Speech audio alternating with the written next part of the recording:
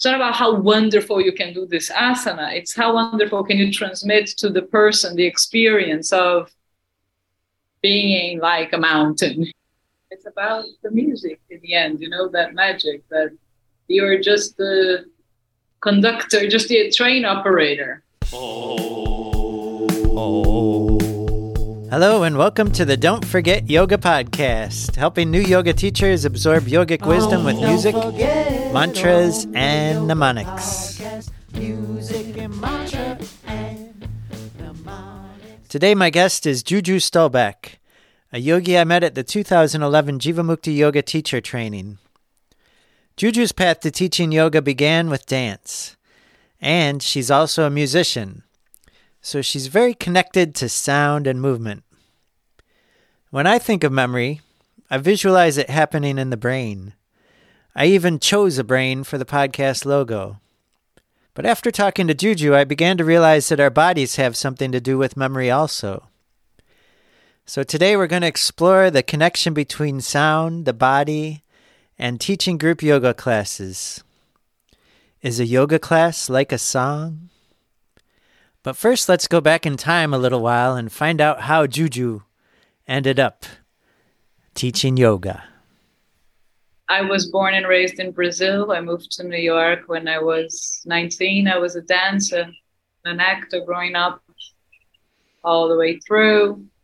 Then I met my ex-husband. At the time, we had a band, and we had a few records and toured the country. He brought me actually one New Year's Eve to Jivamukti. In Brazil, every New Year's, everybody dresses in white in Rio, and we pay homage to Iemanjá, the goddess of the oceans. And I thought that was something the whole world did, like Christmas, like it was.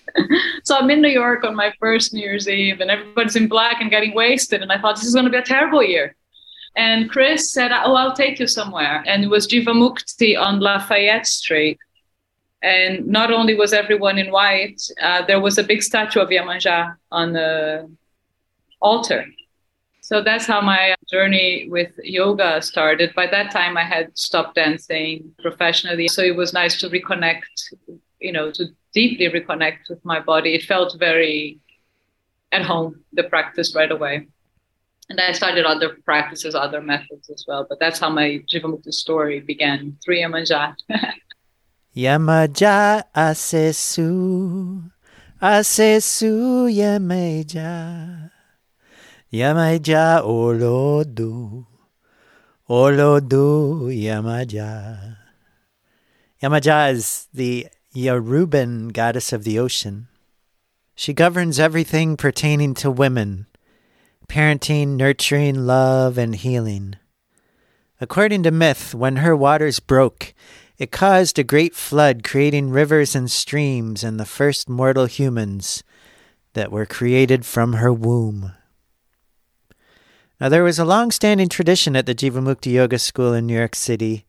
On New Year's Eve, they would offer space for quiet reflection or noble silence, what is called mauna in Hinduism. Mauna is a sacred practice of limiting one's speech, of being intentionally silent, and it's a discipline through which spiritual experiences can arise. So while Times Square is filling up with drunken people waiting for the ball to drop, people would go to Jivamukti to write in their journals and to meditate. They'd pass notes to each other to communicate. And then the chanting of mantra would begin around 11:45. And at midnight, the founders Sharon Gannon and David Life would give a brief Dharma talk. It was all quite lovely. If you listened to episode 1, you might remember my story about the teacher Rima Rainey Rabbith, the one who remembers all her students' names. Because there was over 100 students in our teacher training, we were broken into mentor groups of about 12 people each. Rima was the mentor of the group Juju was in. And Juju has a very special relationship with Rima, as do many of Rima's students. But just listen to the way Juju describes her interactions with Rima at the training, and you can start to feel this connection between body and memory. So I remember studying a lot, and I remember all the lovely people. I remember my connection with Rima beginning to deepen without words. She was our mentor. She was already my teacher in New York before, but something was cooking, something was baking during the teacher training that I could feel her more and more. I could see her hands and feet and feel them within mine. And I remember that happening. I mean, I have many memories of the teacher training. One of my favorites has nothing to do with the teacher training, but it was walking back to my room through the nature, just kind of absorbing everything and feeling this sensation of an individual within a tribe with all those teachings within me absorbing into my body. And there was just a smile, kind of a happy feeling of identification. Like many yoga teachers I talked to, Juju didn't go into the teacher training intent on being a yoga teacher. But the universe has its own plans for us, doesn't it? I didn't know when I did the teacher training that I wanted to teach.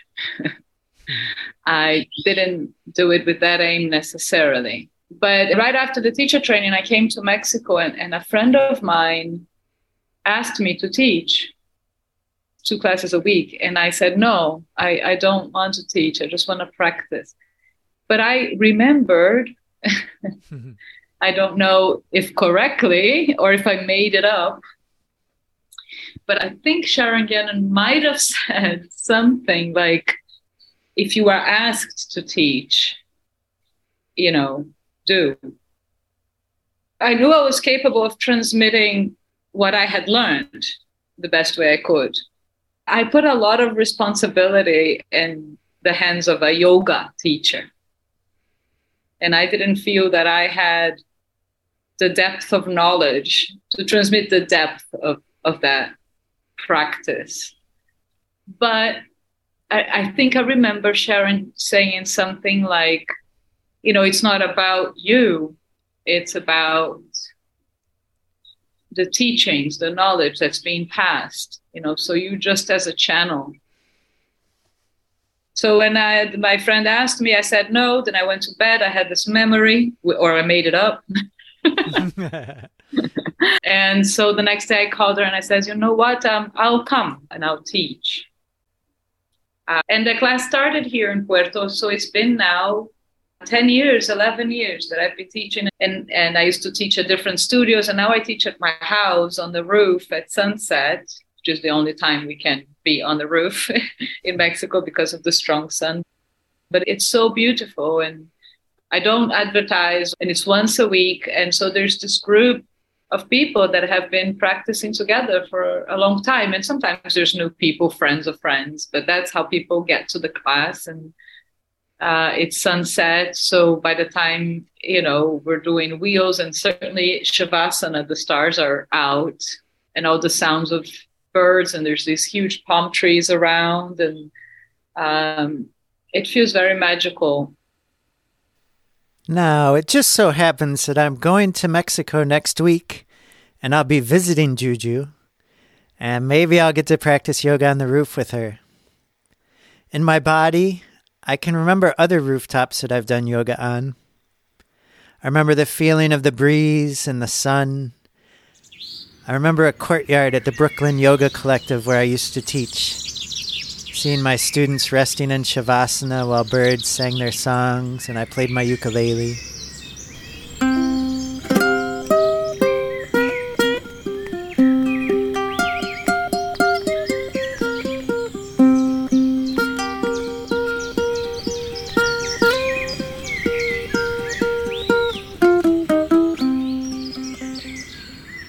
In the Jivamukti Yoga teacher training, there were 2 90-minute class sequences that we had to memorize. One was Class 6, a balancing class taught by Jivamukti Yoga co-founder Sharon Gannon. And the other was Class 7, the backbending class taught by the other co-founder, David Life. They were recorded on DVDs, you remember those, along with music that became embedded in our brains. And each day during the training, there would be over 100 students in a large room practicing to one of the recordings. And the 8 mentors would come around and give us assists. And I remember distinctly all the songs and the asanas and how they matched up in places. And we were guided through, and the repetition worked its magic. We had to choose one of those classes to teach at the end of the training. And so most of us spent many more hours watching and practicing and rehearsing them. In talking to Juju, it all came back to me, and I realized that the way we learned to teach a class was similar to the way that I learned to play a song as a musician, as a guitar player, ukulele, or harmonium. The repetition, the rhythm, the building and the releasing of tension.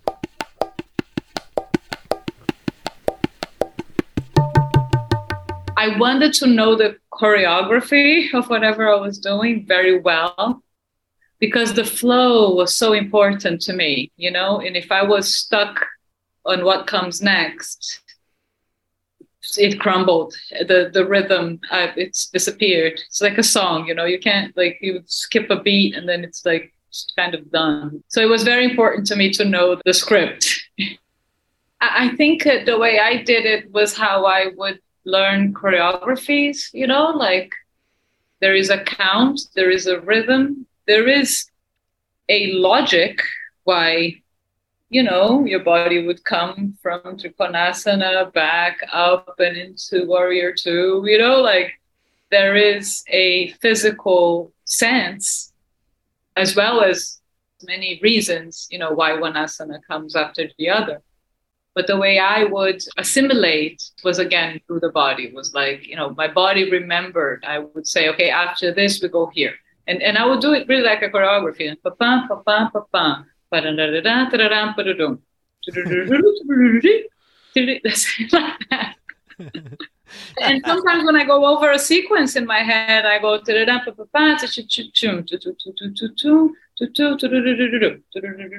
I even add the counts and 5 counts, 3 counts, but you just go over it in a minute or two. When I danced, that's what we did. We went through the choreography in our heads. It's kind of like learning how to walk in thought. For me to make all of the moves in my mind of what my body's doing are probably very hard. You just have to kind of do it, and fall and do it again. Your body will have a memory. How long have our ancestors been dancing to the drums of the tribes? For millennia, humans have been migrating and evolving, creating cultures and music and dances. From the Big Bang to the Vedic mantras, from the ocean rocking on the shore to the rhythmic meters of poetry and prose, music and movement are woven together in our DNA. My favorite yoga classes have rhythms. Some are love songs and some are rockers. Some have me dancing. Some are even jazz. I appreciate when a teacher can leave spaces between the notes, or throw in the bridge where I don't expect it. I think a beautiful thing about the Jivamukti method is that perhaps because Sharon was also a dancer and they're musicians and artists, but it feels like a song. And if you get into that spirit and teach like that and practice like that, it becomes very much about the breath and about the rhythm. Right. And I often tell my students, that you can allow the breath to take you. Like in Ardha Matsyendrasana, you inhale and it makes sense as you're expanding. And you exhale into the, and you don't have to push. You can just breathe with it, And I remember, I think David G was taking a class, was in New York City.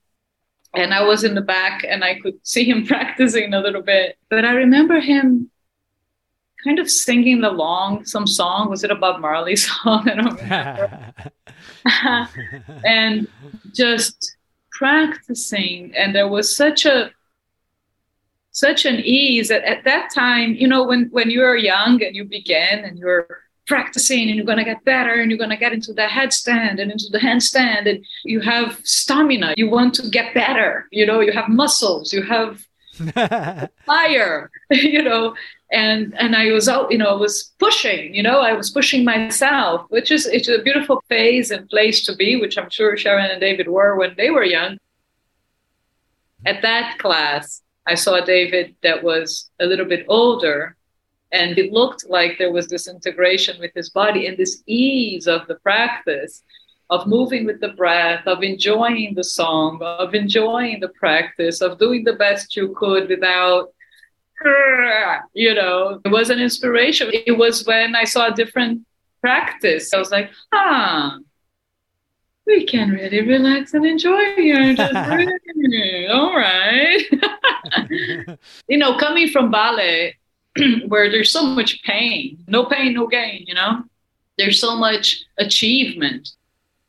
I guess I went into the yoga with, that push, that competition, that with myself. But slowly, I'm so grateful that the years have passed and that the song have become more of a ballad instead of a hardcore or something. It feels sustainable to carry this practice to the rest of my life. It's much more about connecting these breaths and these inner rhythms with pleasure, with something that is more round and more joyful. I'm just thinking about David Life practicing along to a Bob Marley song. Don't worry about a thing, 'cause every little thing is gonna be all right. Rise up this morning. So at the end of each interview, I like to ask my guests if they have any advice for the new yoga teacher. When you're teaching a class, it's not a performance. It's not about you, but it is a sacred space. It is a church. So you are there as the captain of the ship. You create an environment and you navigate and you try to bring them into a place of them that perhaps you already see, like you already see a potential that they can't even see themselves. Another memory I had of Rimaji, so I'm here trying to do forearm stand, which was always, I think my mind blocked this asana and, I never could stay. To this day, I stay more today, but, Rimaji was such a master forearm stander. But for a while, she would come to class and she would always come. She would do forearm stand and she would come adjust to me. So I knew that I could go up and that I couldn't stay, but that Rimaji was going to come and hold me. And that time she came and then she held me, but she had another 80 students and she would say, okay, stay. And she laughed and I obeyed. I stayed.